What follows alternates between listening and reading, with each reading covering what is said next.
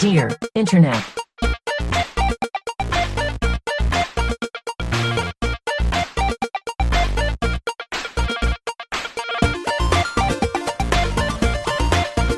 Welcome to Dear Internet, the show where we answer the questions you would only dare ask the internet.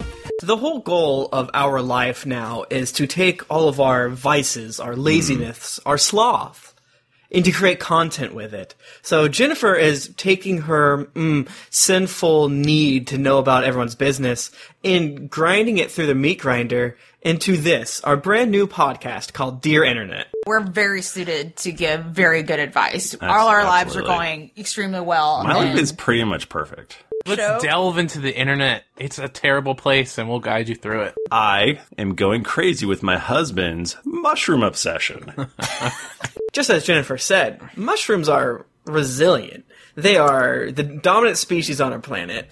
Is that true? No, you do not put the words World of Warcraft anywhere on your resume. If you believe in Bigfoot and the devil, why are you, putting yourself in their, domain? Because she's horny for Bigfoot. She believes in the goodness of Bigfoot and the goodness of the New Jersey Devil. She can save him. Okay, can we talk for a minute about divvying up chores? Because I suggest they do some sort of melee. And that's how they figure out who takes out the garbage.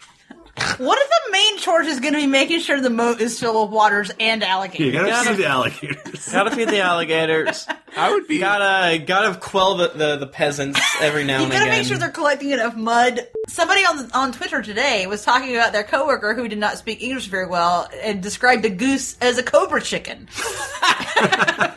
And he has peed on my face a couple of times.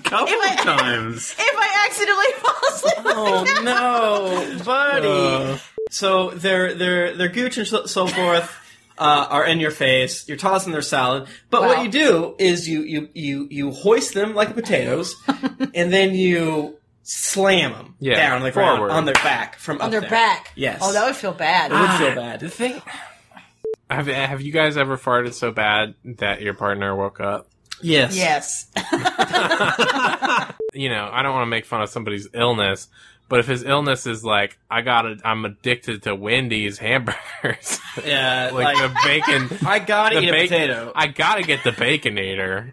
You're gonna have to break up with your fucking boyfriend, and you're always gonna have a terrible reason. Everyone's gonna think you're a piece of shit. Breaking up with you because you're bad farts that you won't stop sending out of your butt. Buckle down. Find some other thing about him that you don't like a little bit, and just pretend like that is the catalyst. Yeah. For breaking And then up when with everyone's him. like, "Why'd you break up?" He likes celery.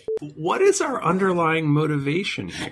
What do you think is driving Tar Heels 00? Well, he's a huge fucking idiot that doesn't know shit about shit. Can I give you guys a bit of background on our fitness? Everyone that posts on there is a fucking idiot. And that's why I subscribe to it. Because everyone's a huge dumbass on there. All right, that's it for this week.